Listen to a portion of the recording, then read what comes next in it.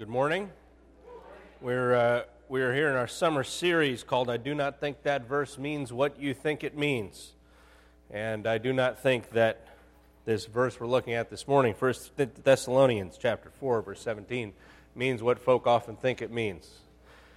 But I want to say, I think the interpretation that is popularly held of this verse, the way people often read this, comes from a sincere effort to arrive at an understanding of something that is really difficult to understand by its very nature, i.e., the end of the world. And it's something in which the Bible is anything but crystal clear.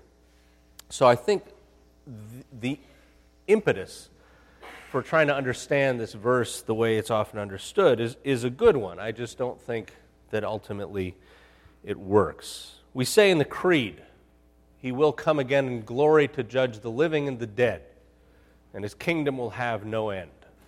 He being Jesus, good.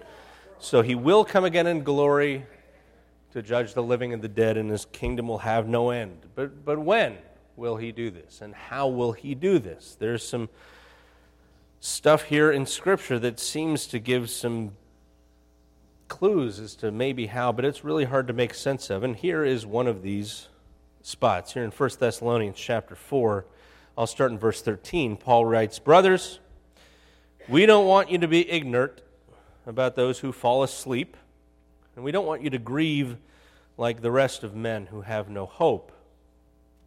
We believe that Jesus died and rose again, and so we believe that God will bring with Jesus those who have fallen asleep in Him. According to the Lord's own word, we tell you that we who are still alive, who are left till the coming of the Lord, will certainly not precede those who have fallen asleep.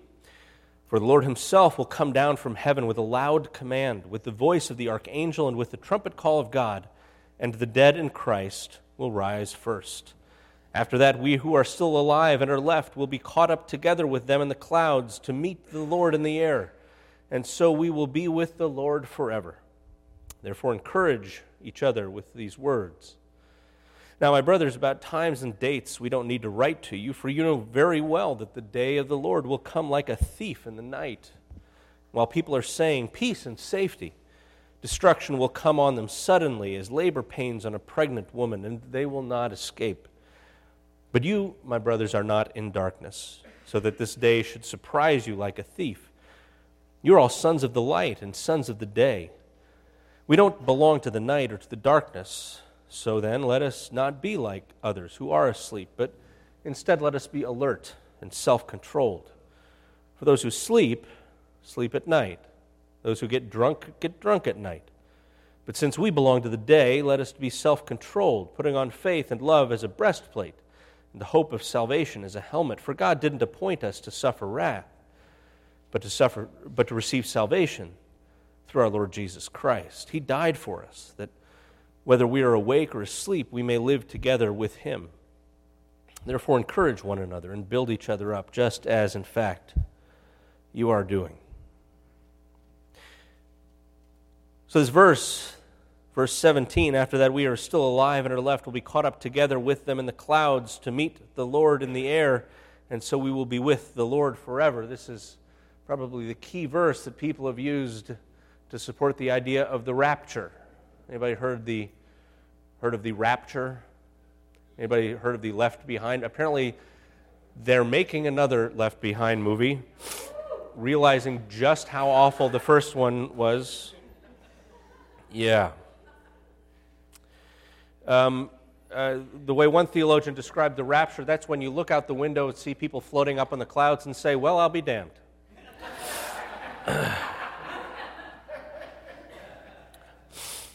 But the idea of the rapture, as this has been taught, and this is a fairly recent theological development, it really doesn't show up until the 19th century.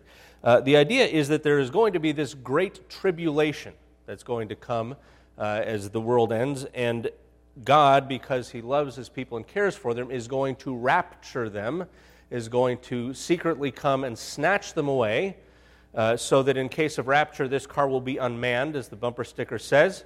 God is going to take these people away, And they're going to be saved and preserved from this great tribulation. Great tribulation, of course, couple spots in Scripture we read about this. One is in Revelation in chapter 7. Chapter 7, starting in verse 9, John says, "After this I looked, and before me was a great multitude that no one could count."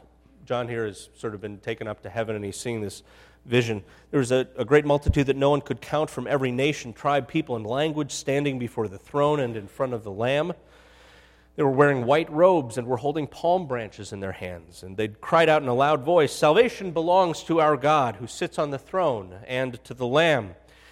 All the angels were standing around the throne and around the elders and the four living creatures. They fell down on their faces before the throne and worshiped God, saying, "Amen, praise and glory and wisdom and thanks and honor and power and strength be to our God forever and ever. Amen." And then one of the elders asked me, "Those in white robes, who are they and where did they come from?" I answered, "I'm new to town. You've been here longer than I have." And he said, "These are they who have come out of the great tribulation. They have washed their robes and made them white in the blood of the Lamb. Therefore they are before the throne of God and serve him day and night in his temple. And he who sits on the throne will spread his tent over them. Never again will they hunger. Never again will they thirst. The sun will not beat upon them, nor any scorching heat. For the Lamb at the center of the throne will be their shepherd. He will lead them to springs of living water, and God will wipe away every tear from their eyes." So here we have these martyrs who are described as those who have come out of the great tribulation. Interestingly, it seems like the reason they're martyrs is because they had to go through the great tribulation. So it would appear that they may not have gotten in on the rapture thing. Let's look at the other place where we find the great tribulation mentioned, which is in Matthew's Gospel in chapter 24. Now this is rather a long passage, but it's really, really vivid. So maybe just close your eyes and listen to this. So the scene is that Jesus had left the temple, and he was walking away when his disciples came up to him to call his attention to all of its buildings. "You see all this," he says? "I tell you the truth. Not one stone here will be left on another. Every single one is going to be thrown down." So as Jesus was sitting on the Mount of Olives, just across the valley, the disciples came to him privately. "Well, tell us," they said, "when's this going to happen? And what will be the sign of your coming and of the end of the age?" Now, remember, when he says, "Not one stone here will be left on another," he is describing a really, really impressive temple complex that Herod was at the time still in the process of building. He barely got it finished before, in AD 70, the Romans finally tore the thing down when they laid waste to Jerusalem. But this was a really impressive edifice that Jesus was walking by. This was the pride of the Jewish people. And the idea that these stones, these massive stones, if you've ever been over there, these things are huge. An engineering marvel that they were able to put this thing together. He's saying that they're all going to be thrown down. And they're like, "Really?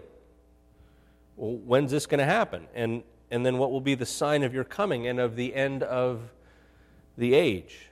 So Jesus answered, "Watch out that no one deceives you, for many will come in my name, claiming I am Messiah, and will deceive many.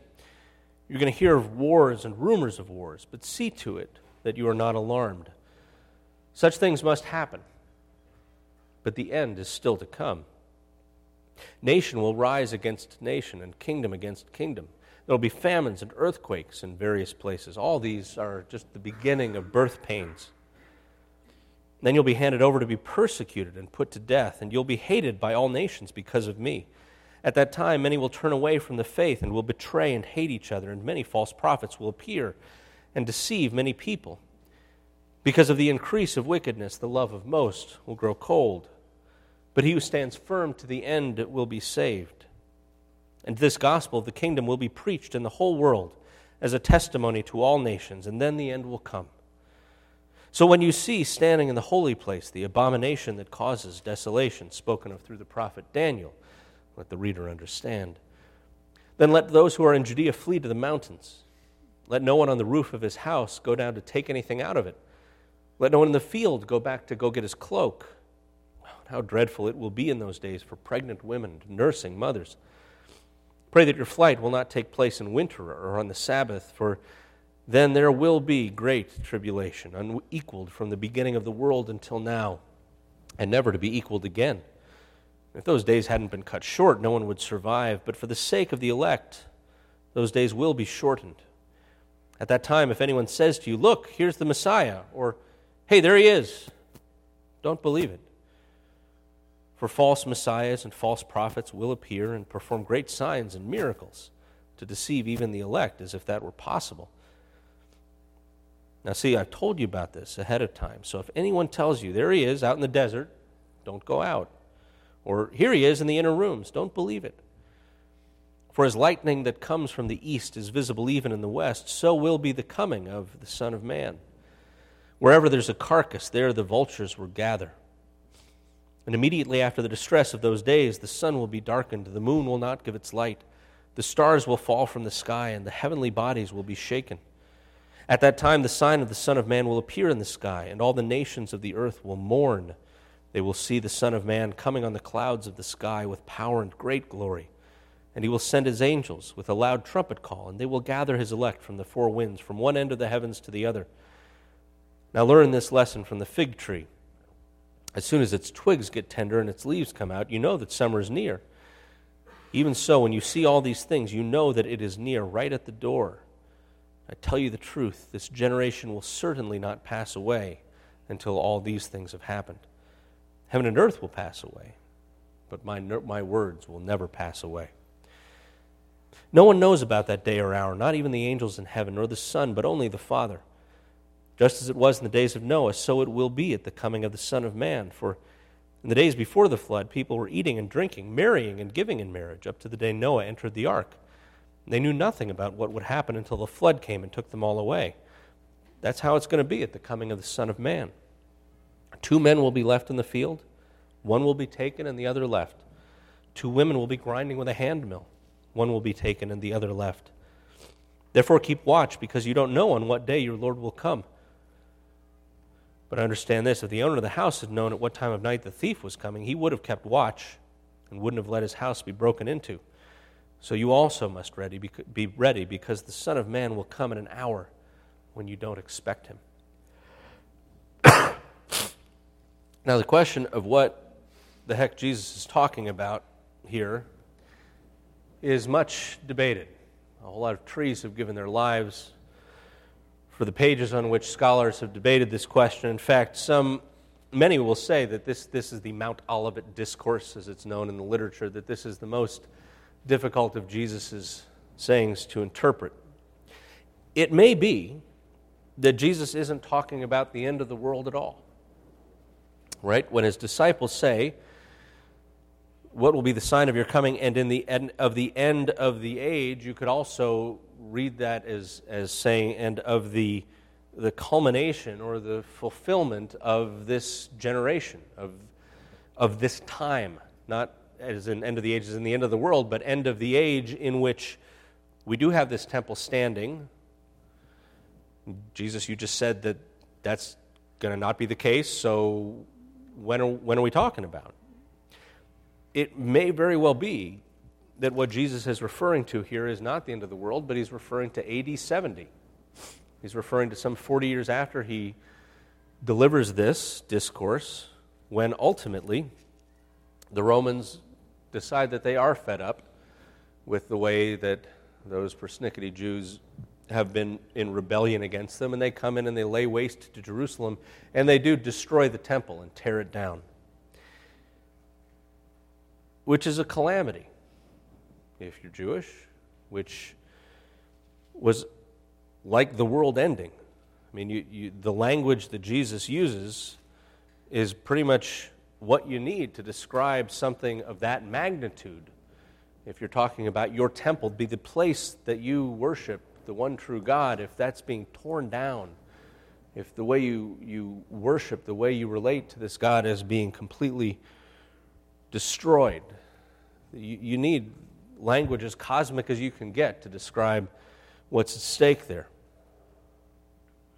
And when Jesus talks about his coming or the coming of the Son of Man, what may be the case is that he's talking about the coming of God in judgment of Jerusalem. You get this in the prophets often, right? Where God comes in judgment. And so his coming is one of destruction against an unfaithful people. So that could be what Jesus is referring to. He could be saying that, yes, when 40 years from now, when the Romans come in and they destroy Jerusalem, when they tear down the temple, this will be the way in which God is executing his judgment. Remember, he did that before. He uses. If you're Cyrus, right, king of Persia, you might be kind of offended to hear that God thought that you actually were, his lackey, right? He said, "Yeah, there's Cyrus. Yeah, he's my guy. He's going to go and wipe out my people," because they got it coming. So it could be that what Jesus is talking about is this immediate judgment that happens. And so when he talks about the one being taken and the one being left, he's talking about the fact that there are going to be a whole lot of people killed during this process of the Romans destroying Jerusalem. That might be what he's talking about. Or it may be that he is talking about this great coming of the Son of Man as in his coming at the end of the age, as in the end of this world, when God is going to come and sort things out. Because what we also get in the prophets, you'll remember, over and over, is we get these references to the day of Yahweh, the day of the Lord, this great day when God is going to come and he is going to finally destroy all of the enemies that war against his people, including their own sin, by the way. And he's going to finally liberate all of creation from its captivity to all the things that have captured it. So there is this picture that we get in the prophets, and this may also be what Jesus is talking about here, of God finally sorting everything out, God finally putting everything to right, God coming in at the end and setting up this new world that he's promised us. That might be it. Certainly the people who hold to this idea of the rapture, as we have in possibly here in 1 Thessalonians, and then maybe in Revelation, and then maybe in Matthew, where Jesus talks about one person being left and another being taken away, they would say, yes, there is going to be this great day of the Lord that is going to come. God is going to come in judgment, but he is going to come with his people. Before the Great Tribulation, though, he's going to come for his people and rescue them away so that they don't have to go through this time of tribulation, after which he comes back and finally sorts everything out. I think the big problem with this is that when you look at the language that we find in this passage in 1 Thessalonians, I don't think that it supports that. Let's take a look again. Paul says, according to the Lord's own word, we tell you that we who are still alive, who are left to the coming of the Lord, will certainly not precede those who have fallen asleep. For the Lord himself will come down from heaven with a loud command, with the voice of the archangel, and with the trumpet call of God, and the dead of Christ will rise first. After that, we who are still alive and are left will be caught up together with them in the clouds to meet the Lord in the air. And so we will be with the Lord forever. Well, this word meet, when it says we'll be caught up together with them in the clouds to meet the Lord forever, that word is apantesis in Greek. That word means meet, but it means meet in the sense of not going someplace and meeting somebody and staying there with him. It means going out to meet the person in the sense of going out to meet him and to bring him back in. So if you were the town elders and you had a dignitary, perhaps a victorious general was coming to visit, you would go out to apantesis, meet him outside of the city gates, but you wouldn't stay there with him. You would meet him and bring him back in to where you would entertain him. The word shows up a couple times in the New Testament. One is in Matthew 25, shortly after the passage that we were reading. In 25, when Jesus talks about the parable of the virgins, he gives us a scenario where you've got these virgins, and some of them were wise with using their lamps, and the others weren't. And at midnight the cry rang out, "Here's the bridegroom, come out to meet him." The idea is not that these virgins are going to go out to where this bridegroom is and hang out with him outside the party. The idea is that they're going to go out and greet him and then welcome him in. That was going to be their job. You get the same thing going on in Acts, right at the end of the book of Acts in chapter 28. Paul and some friends show up in Rome. They found some brothers who were invited to spend a week with them, and they came to Rome. The brothers there had heard that we were coming. They traveled as far as the Forum of Appius and the Three Taverns to meet us. Right? So these people who went out to meet Paul and his friends who were coming to Rome didn't go out to meet him so that they could stay out there on the outskirts. They went out to meet him so that then they could bring him in, excuse me, to where he was going to be. So, it would make sense if this word is being used the way that other New Testament authors are using it, and the way other people would have used it at the time, that if we are in fact somehow caught up to meet the Lord in the clouds, even if that's going to happen in a literal sense, and when you start talking about clouds, you're usually talking about some really strong figurative language anyway, but the idea is if we are going to be caught up to meet the Lord in the air, the idea is not that we're going to stay there with him. The idea is that we are greeting him so that he can come in triumph and in victory to this world that is his in the first place. So if you see something like what you see on the cover of your bulletin, the scenario is that you're going to then pop up and meet Jesus in the clouds and then come back to earth with him, not be taken away by him. So, if this passage in 1 Thessalonians is not about the rapture, and I don't think it is, then what is it about? Well, I think it's about a few things. One, Paul is writing to a congregation in Thessalonica that he didn't get a lot of time with. Paul's deal when he would plant these churches is usually he would show up in a town, he would show up at the synagogue, start preaching about Jesus, he would get kicked out and beaten up, and then he would stay around as long as he possibly could trying to teach other people about Jesus and to start this church there before he finally got beaten up and kicked out of town completely. And he kind of tumbled down the Aegean coast doing this. And so he probably was with the Thessalonians for maybe 2 or 3 weeks.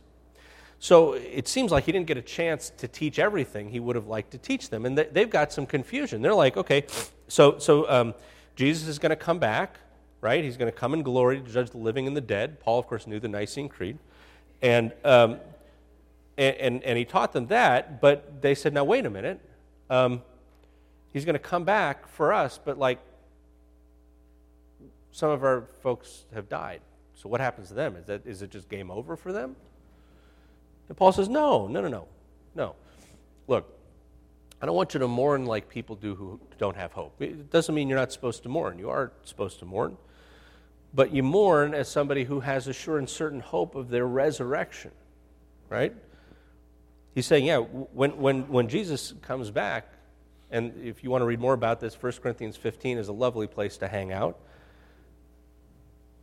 There is going to be this resurrection of the dead, and they're going to be raised. And you know, if we aren't dead, it's not like we have to die first and then come back. Jesus will just kind of take us as we are.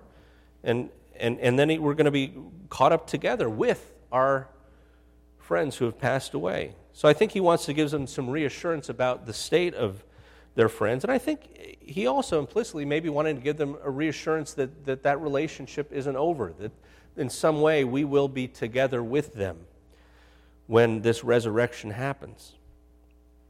I think Paul also wants to make it crystal clear that, yes, Jesus is coming back and that this resurrection thing is going to happen. Again, there's a lot more on this in 1 Corinthians 15. I'd dearly love to hang out in, but we have to get our cars liberated from the children. But what the New Testament has to talk about when it talks about the end times, more than anything else, is this resurrection from the dead. The idea is not that we kind of go and float off on clouds and sit around playing harps. The idea is that God resurrects our bodies. We will live in the new heavens and the new earth, that both are good, that the two which were separated will in some sense be unified, that we will still have lives when we are resurrected that are material. God doesn't hate stuff. God loves matter. He loves stuff. He made it. We don't just transcend all of that. We don't have some sort of future spiritual existence where we're just floating around. That God will resurrect our bodies, and we will get new bodies that are glorified bodies and are not busted up like some of ours are. Bodies that don't wear out, bodies that don't wear down, bodies that don't break. This is the future. This is the hope that we have. This is what we're looking forward to, not that someday Jesus comes and we kind of pop off into the clouds. And I think, most importantly, and this is kind of what Paul's getting into in chapter 5, is this passage is an exhortation to live in light of this fact that Jesus is coming back. And it's not like that bumper sticker, Jesus is coming, look busy. The idea is that we can live in the knowledge that we are in a certain part of the story, but that the last act is yet to come. And we get to live in light of that, which means that there are things about our eternal destiny that have broken into the present. There are things about eternity that start now that we don't wait for. We're supposed to live into the reality of this new kingdom that God is building and is one day going to bring in full. And so what that means is that we live like citizens of this future kingdom and not like citizens of the one that we were saved out of. I think that's what Paul is talking about.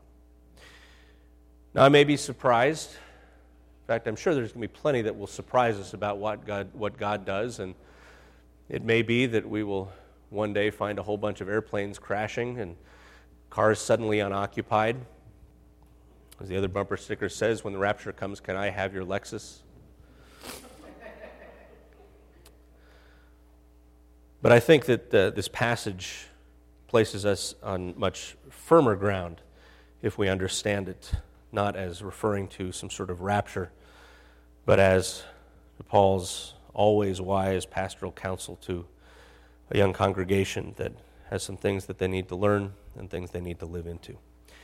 Let's pray. Lord God, we pray that we would be people who live in hope of your coming. We would live in hope of the resurrection that will be ours one day. We pray that we would be people who live as citizens of that kingdom, and that we would be building it now, knowing that one day you will bring it in full. We pray that we would do this with complete trust in you, confidence in your loving kindness to us. We pray that this would be to your glory. In Christ's name, amen.